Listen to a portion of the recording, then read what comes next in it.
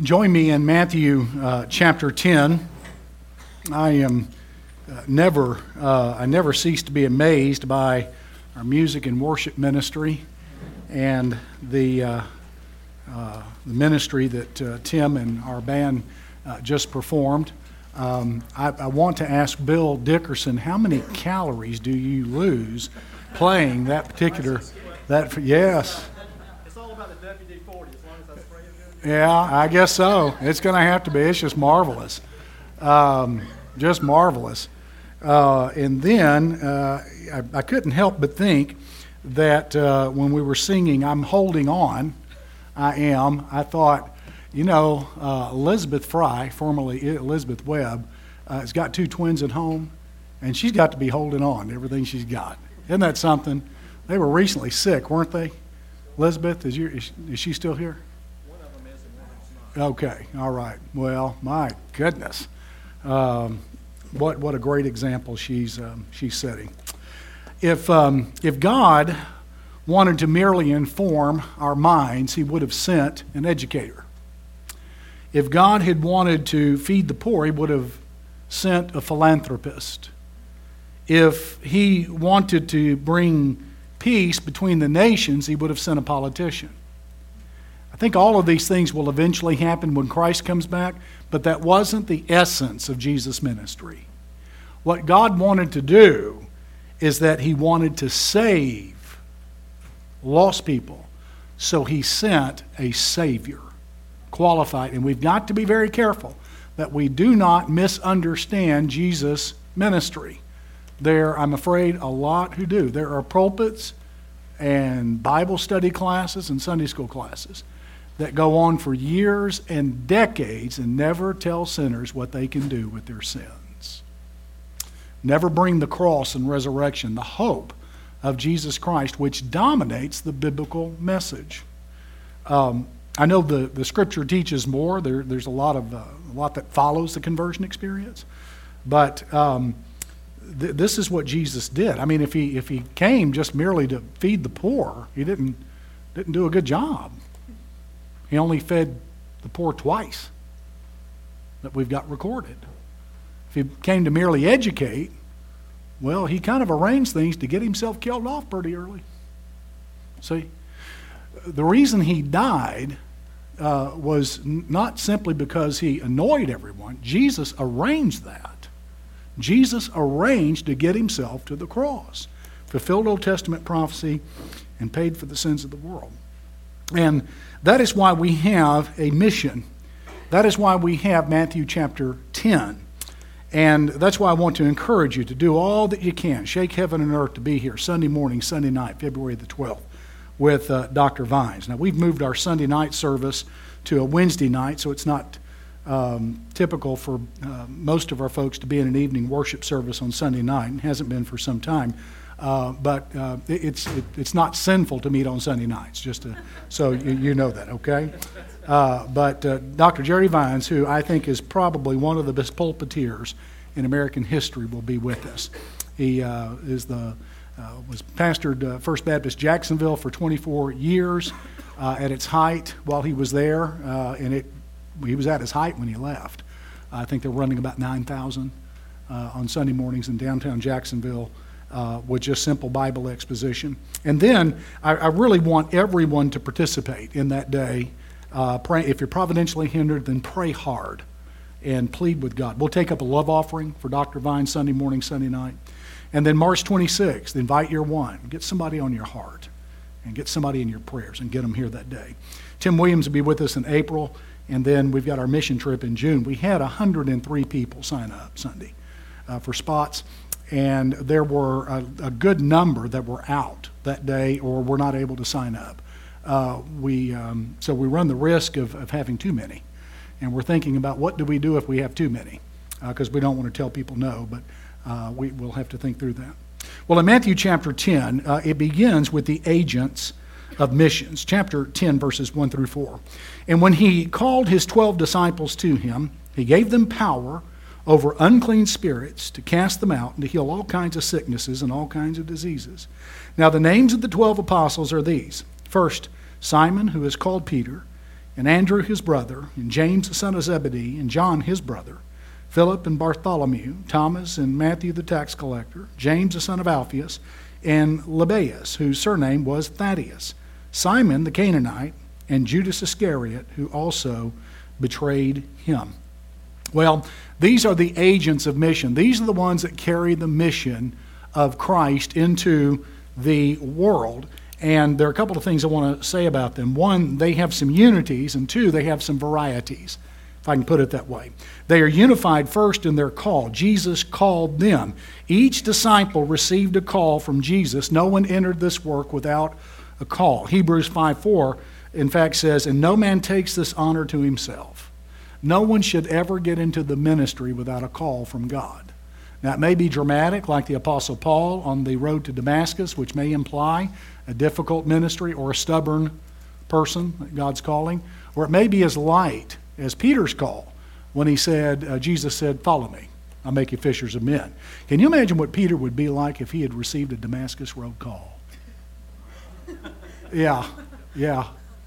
We'd still be listening to him today. He would have been set on fire and been an unbearable fanatic in many ways. But he didn't. He got a call that was according to his ministry and personality, and so did the Apostle Paul, is what he would have had. Then they were unified in their power. In verse 1, Jesus distributed these gifts in verse 1 to all of the apostles. He gave them power over unclean spirits to cast them out, to heal all kinds of diseases, sicknesses, and all kinds of diseases. Later, the Apostle Paul would say that these are marks or signs of an apostle. Now, for something to be a sign, what quality must this have if it's a sign? Let me ask you something. Is breathing a sign of being a human being? No, because animals breathe. Okay? Thumbs would be a sign of being a human being. Animals don't have thumbs. Is that correct?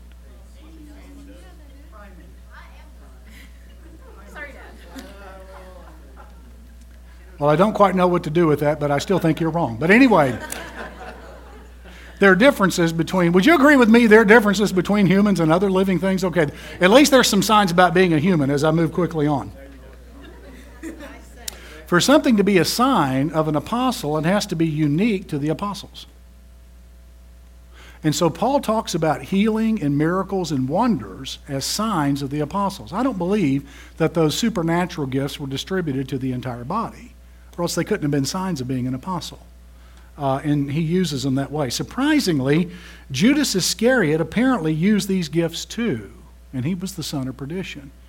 And maybe that's what Jesus is referring to in Matthew 7:21 and 23, where he says, "Many will come to me on that day and say, 'Lord, Lord, did we not cast out demons and perform many miracles and prophesy in your name?'" Judas may be one of them. So there are some unities here. There are some varieties too in verses 2 through 4. There's a variety of occupations. Before Jesus called them, these apostles labored in various occupations. They had different perspectives then, systems, routines, and habits. And I think it's very wise to make the point that God can use anyone from a plumber to a president and sometimes even a preacher. Then there's a variety of passions. These men had a variety of passions. Peter aspired to loyalty.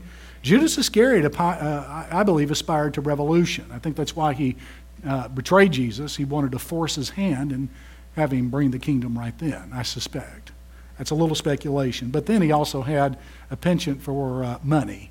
He had sticky fingers. He used to pilfer the offering amongst the disciples. Matthew aspired to money as a tax collector and Rome. He was okay with Rome. But Simon the Zealot aspired to kill Jews who cooperated with Rome. And he wanted independence. What was it like then to have Matthew and Simon together in the same apostolic band? Well, it's kind of like having a church, isn't it? These kind of things happen. And Jesus would address those kinds of issues at times. So those are the agents of mission. Then there are the acts of missions. Verses 5 through 15. First, there's some strategic acts. And verses 5 and 6 have caused liberal commentators apoplexy. It's kind of fun to watch them melt down over this. But verse 5, "These 12 Jesus sent out and commanded them, saying, 'Do not go into the way of the Gentiles, and do not enter a city of the Samaritans, but go rather to the lost sheep of the house of Israel.'" Well, it causes them consternation and a few other things ending in Tion. They believe that Jesus commanded neglect of the Gentiles here and then contradicted himself with the Great Commission in Matthew chapter 28. And I want to assure you this is much ado about nothing.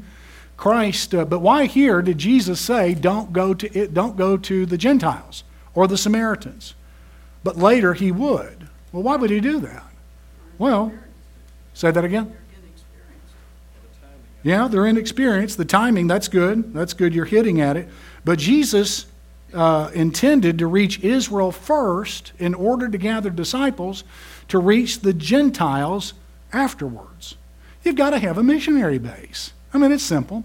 Occam's razor is usually a very helpful thing when understanding challenging biblical passages. And Occam's razor is simply the simplest explanation is probably the right one.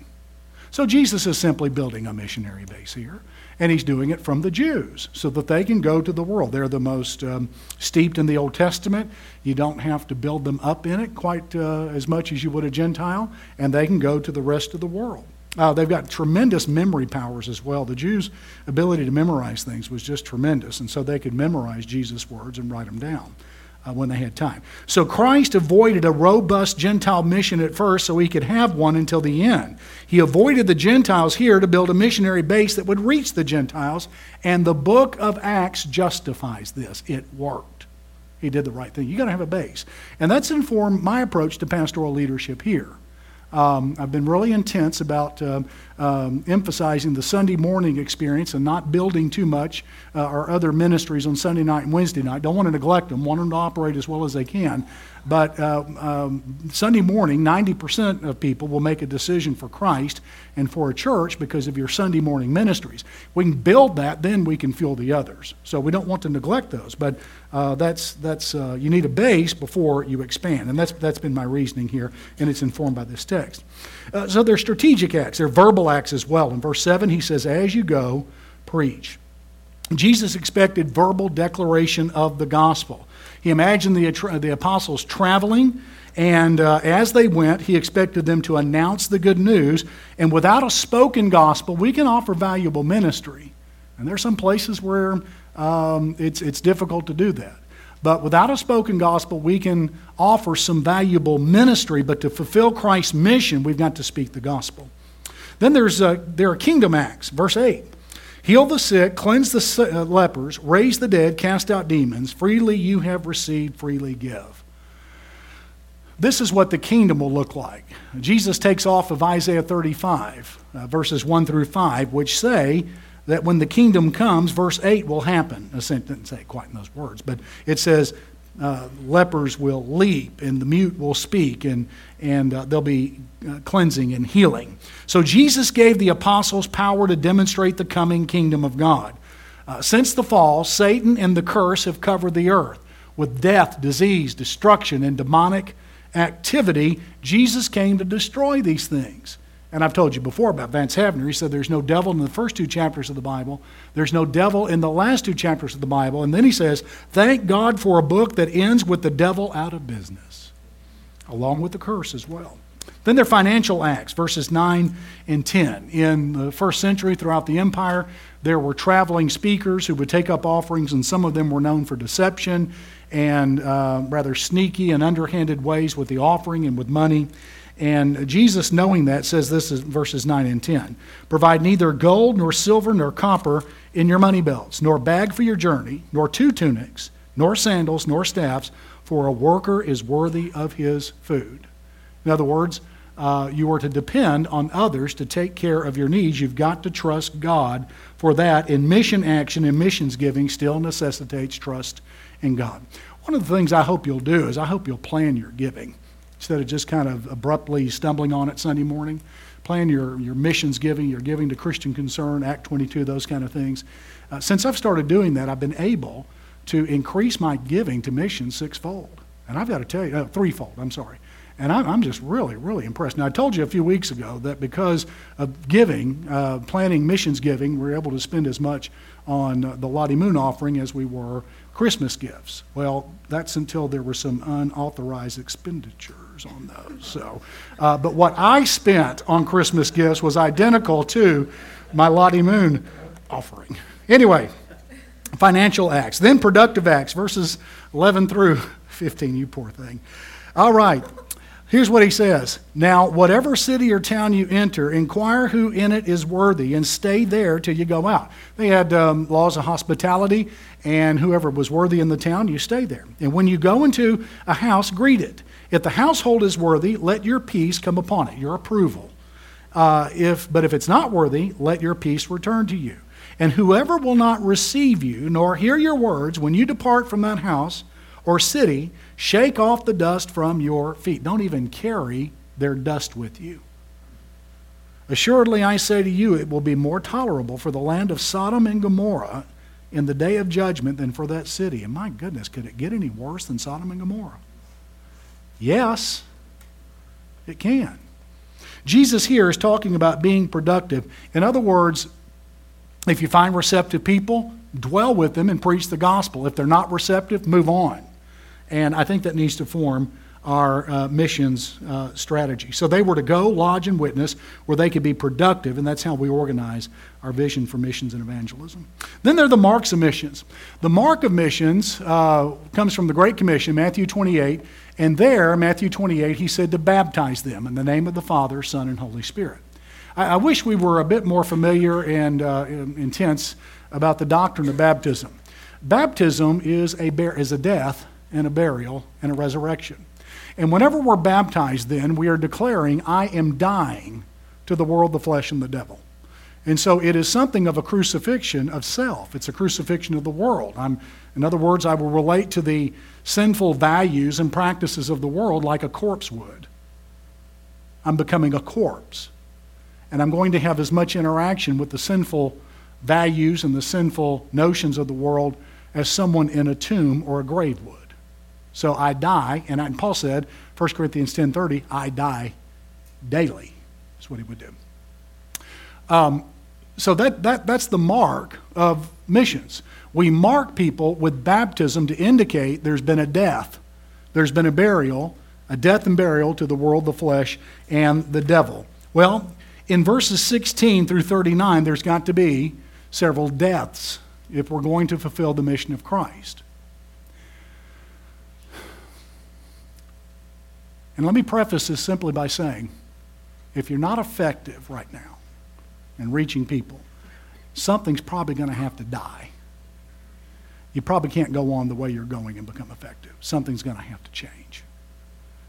It may be small changes to your prayer life. It may be major changes to how you approach people at the convenience store or grocery store or the neighborhood. But if you're not effective, you can't keep doing what you're doing and expect to become effective. Something's probably going to have to die. But Jesus died because he valued people and he loved them. And he notes a number of deaths that have to take place here. One is to self-preservation, verse 16. Behold, I send you out as helpless sheep in the midst of dangerous wolves, to paraphrase. Therefore be as wise as serpents and harmless as doves. Now they needed to exercise wisdom and be harmless, but he was very transparent about the potential cost of being on mission with him. And so the person who wants to fulfill Jesus' mission will find it nearly impossible to do so if they make safety a higher priority. Then there's social approval, 17 through 22. This is heartbreaking. But beware of men, for they will deliver you up to councils and scourge you in their synagogues. So be aware of unconverted religious people. Jesus is always warning about that in the Gospel of Matthew. You will be brought before governors and kings for my sake as a testimony to the Gentiles. So you need to beware of government, persecution. But when they deliver you up, the government, that is, do not worry about how or what you should speak, for it will be given to you in that hour what you should speak. For it's not you who speak, but the Spirit of your Father who speaks in you. And then, family. Now, brother will deliver up brother to death. Can you imagine that? A brother delivering up another brother to death. And a father his child. And children will rise up against parents and cause them to be put to death. It's a family. And then it gets worse in verse 22. And you'll be hated by all. That's probably a rabbinic hyperbole. They wouldn't hate each other, and Jesus wouldn't. But it's going to feel like some days everybody hates you for my name's sake. But he who endures to the end of the persecution will be rescued from it. You don't relieve persecution by running from it, but going through it. And Jesus still expected them to be on mission with him. What we find in verses 17 to 22 is never an excuse from backing off the mission of Christ. Then, death to domestic stability. Look at verse 23. Well, we want a stable home. We can't go on mission for Christ wherever he sends us. When they persecute you in this city, flee to another. For assuredly or emphatically, I say to you, you will not have gone through the cities of Israel before the Son of Man comes. And so they've got to crucify domestic stability. Then, popular reputation, verse 24 and 25. A disciple is not above his teacher, nor a servant above his master. In other words, it doesn't get any easier for you than it did for me. It's enough for a disciple that he be like his teacher, thank God for that, and a servant like his master. If they've called the master of the house Beelzebub, the prince of demons, how much more will they call those of his household? A lot of name calling. Does any of this sound familiar? Is any of this relevant today? Yeah. A lot of name calling and being misunderstood. Whenever you verbalize the gospel, you're taking the risk of being misunderstood. Look, I just got to tell you, I don't mean to be harsh, but the quota for Christian wimps has been filled. We don't need any more. You're going to have the boldness and power of the Holy Spirit to be on mission for Jesus and to fulfill it as he defines it. So popular reputation's got to die. Fearful silence, verse 26 through 33. 4 times Jesus says, fear not, essentially in this text, beginning in verse 26. Therefore do not fear them, for there is nothing covered that will not be revealed, and hidden that will not be known. One day God will expose the opponents of the gospel. Whatever I tell you in the dark, speak in the light. What you hear in the ear, preach on the housetops. Go public, not clandestine, but public with the gospel. Now, there's some wise and strategic ways that you can do that. We do that around the world with some platforms, and they're excellent. But Jesus says, get in the light and on the housetops and declare. Then he says again, do not fear those who kill the body but cannot kill the soul, but rather fear him who's able to destroy both soul and body in hell. And then are not 2 sparrows sold for a copper coin, and not one of them falls to the ground apart from your Father's will. But the very hair of your heads are all numbered. That's easier for some than others. Do not fear, therefore, you are of more value than the sparrows. Therefore, whoever confesses me before men, him I will also confess before my Father who's in heaven. Does it get any better than that? Publicly, some people may not identify us. We may embarrass them with our love for the Lord Jesus and sharing his word. But Jesus will stand before the Father and publicly identify with us. But verse 33, whoever denies me before men, him I will also deny before my Father who is in heaven. So 4 times Jesus told them not to be paralyzed by fear into silence. They needed boldness. One day God would expose their opponents, and God is the one they should fear most, and God is the one who loves them the most. They are of more value than the sparrows. Then there is family unity, verse 34 through 39. Now they must have been stunned at these words and shook. And what you have to understand is that Jesus really means it when he says to evangelize the world. He means it. Do not think, verse 34, do not think that I came to bring peace on earth. I did not come to bring peace, but a sword. For I have come to set a man. I have come to purposefully intervene to set a man against his father, a daughter against her mother, a daughter-in-law against her mother-in-law, and a man's enemies will be those of his own household. He who loves father or mother more than me is not worthy of me, and he who loves son or daughter more than me is not worthy of me. He who does not take his cross and follow me after me is not worthy of me. He who finds his life will lose it, and he who loses his life for my sake will find it. When I surrendered to ministry, I created a lot of consternation in my family. And it was difficult. It was tough. It took the intervention of my grandparents to change some attitudes. And a pretty intense confrontation one day that I didn't learn about till much later. That's why it was such a great joy to marry into my wife's family, where we used the same language and there was significant church leadership in their lives. They were zealous for the Lord, very consistent, very faithful, giving kind of people. And I cannot tell you the deep, deep and abiding comfort I have that I can relate to that family, and so can my children. Jesus is welcomed. Jesus is welcomed there. They're not embarrassed. In fact, just the other day, Hannah Grace was with her grandfather, Sherry Michelle's father, and they went to the Lifeway store and picked up a commentary for a Haitian pastor.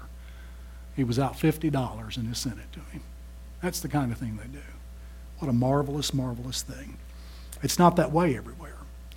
And you don't want to be the kind of person or the kind of Christian who with words and manner runs around poking your finger in their eyes. You know, Jesus said to love your enemies. See, he prefaced all of this with love your enemies. Okay. I'm afraid I knew some folks in college that were zealous but not with wisdom or knowledge. And they'd start talking to people about the Word. And, of course, they were always real transparent, they claimed, and up front with the gospel. They weren't going to be a bunch of hypocrites and hide how they felt.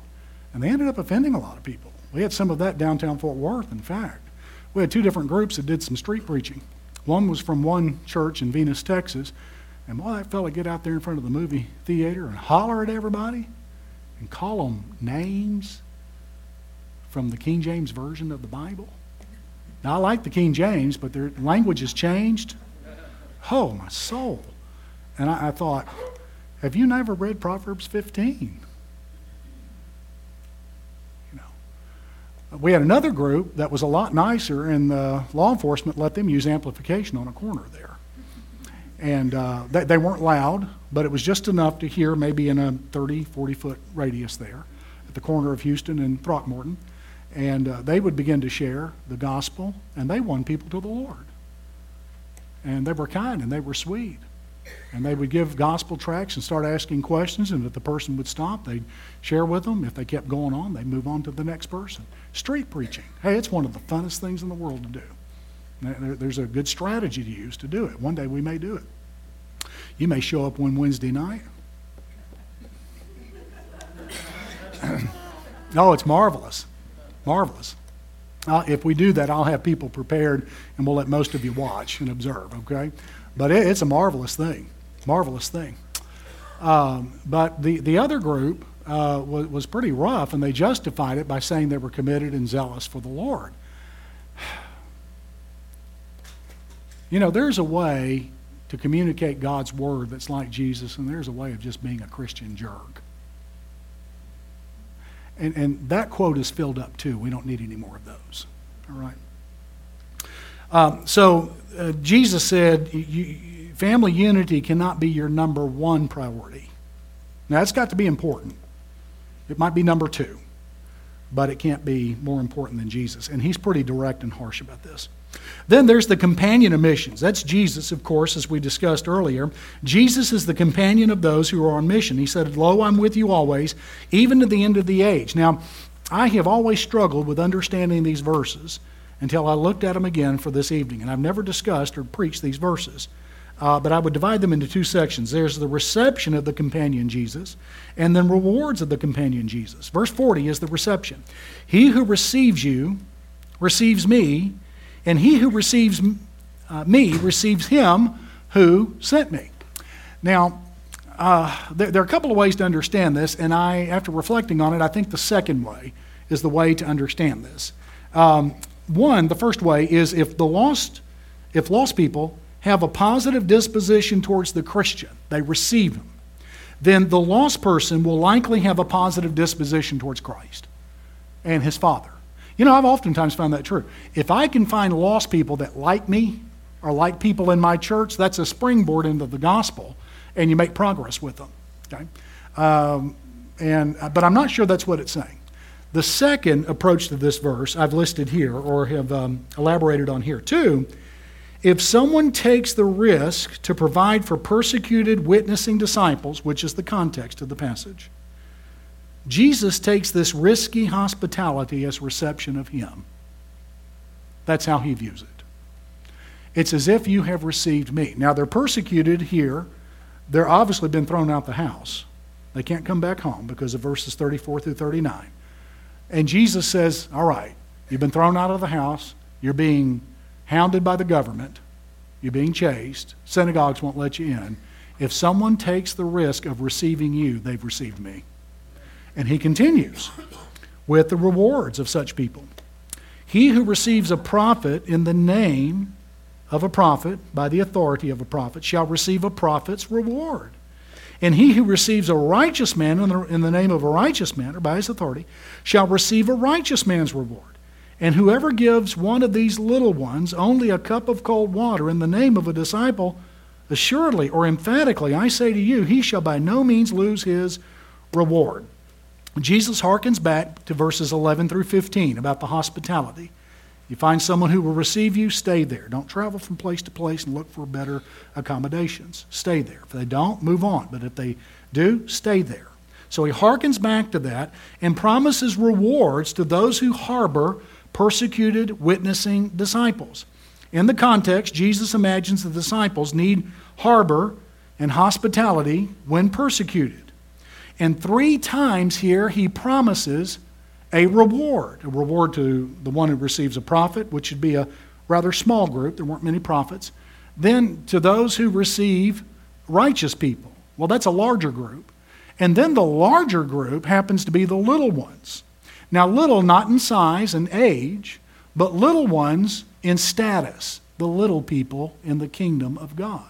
If they are persecuted and hounded throughout the empire, and you take the risk of receiving them, it's as if you've received me, and in an emphatic way, 3 times over, I say to you, Jesus says, they will receive a reward.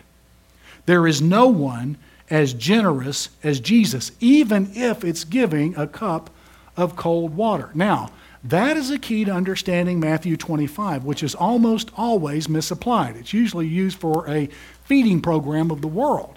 Matthew 25, and as much as you've done it to these, the least of my brethren. We'll learn in Matthew 12:50 that those happen to be those who do the will of God. It's not the world. It's those who are on mission for Jesus. They're doing the will of God. And as much as you take care of these, when they're sick and in prison, hounded, persecuted, been locked up for preaching the gospel, and as much as you've done it to the least of these my brethren, you've done it unto me. Whenever we are kind and generous in mission support, in hospitality to those who serve the Lord, when we stand by them and won't back down, Jesus says, it's like you've done it unto me. That's the whole subject of Matthew 25. Doesn't mean we shouldn't have feeding programs or shouldn't try to do social ministry to the world. Not saying that at all, but that's just not the meaning of that passage. And we'll look at that later in Matthew chapter 25. So what we're looking at here is that we're looking at a Savior who is emphatically generous to those who do and support missions. You get your heart wrapped around the mission of God, and I guarantee you, Jesus is going to get his heart wrapped around you. That's what he does. Reminds me of the Scottish reformer John Welch, who was locked up in prison because he preached the gospel in the days when such things weren't allowed in Scotland. And his wife went to the king and begged him, and he wouldn't receive her, but begged for the freedom of her husband. John Welch's health broke in prison, and she was real urgent about getting him out. One day the king was out in the community, and she ran to him and collapsed at his feet and with tears begged him to let John Welch go. And the king said, I will, if he will promise never to preach as he's been preaching. And she said, sir, I would rather have his head on a platter than to silence the man. I don't know why, but the king was very impressed with that and let John Welch go and sprang him from prison. He was moved by the devotion and the commitment. Mary Welch embodied the values of this passage. My goodness. Can you imagine what her reception and her husband's reception was like in the kingdom of heaven? Can you imagine that? Let's make our reception that way. How you enter the kingdom, whether it's generous or by the skin of your teeth, is up to you. Get on mission with Christ, and you're going to have an abundant entrance into the kingdom. Father, I pray in Jesus' name that you'd make it so. Lord, I want to say also, I'm quite impressed that you are very transparent here. You're very real about some of the difficulties we could face in the Athens region, in Indiantown, Florida, and somewhere around the world.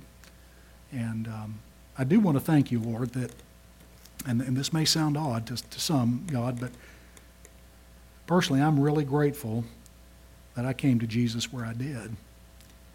And I thank you that some of these things were very real for me in the beginning days. It sure made me appreciate you. And I thank you that early on,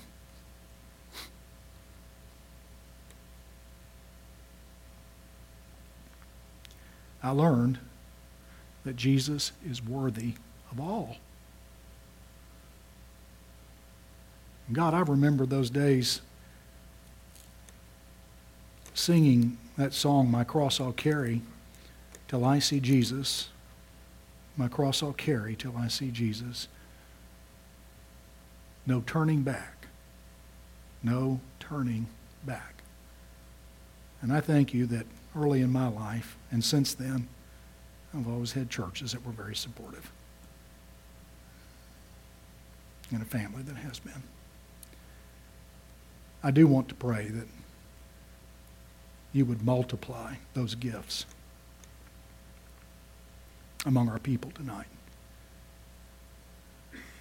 And I do pray that without becoming a bunch of jerks, without any abrasiveness, without any defensiveness, I want to pray that you'd fill us mightily with the Spirit and help us fulfill the mission of Jesus Christ, because he is worthy. In Jesus' name we pray. Amen. God bless you.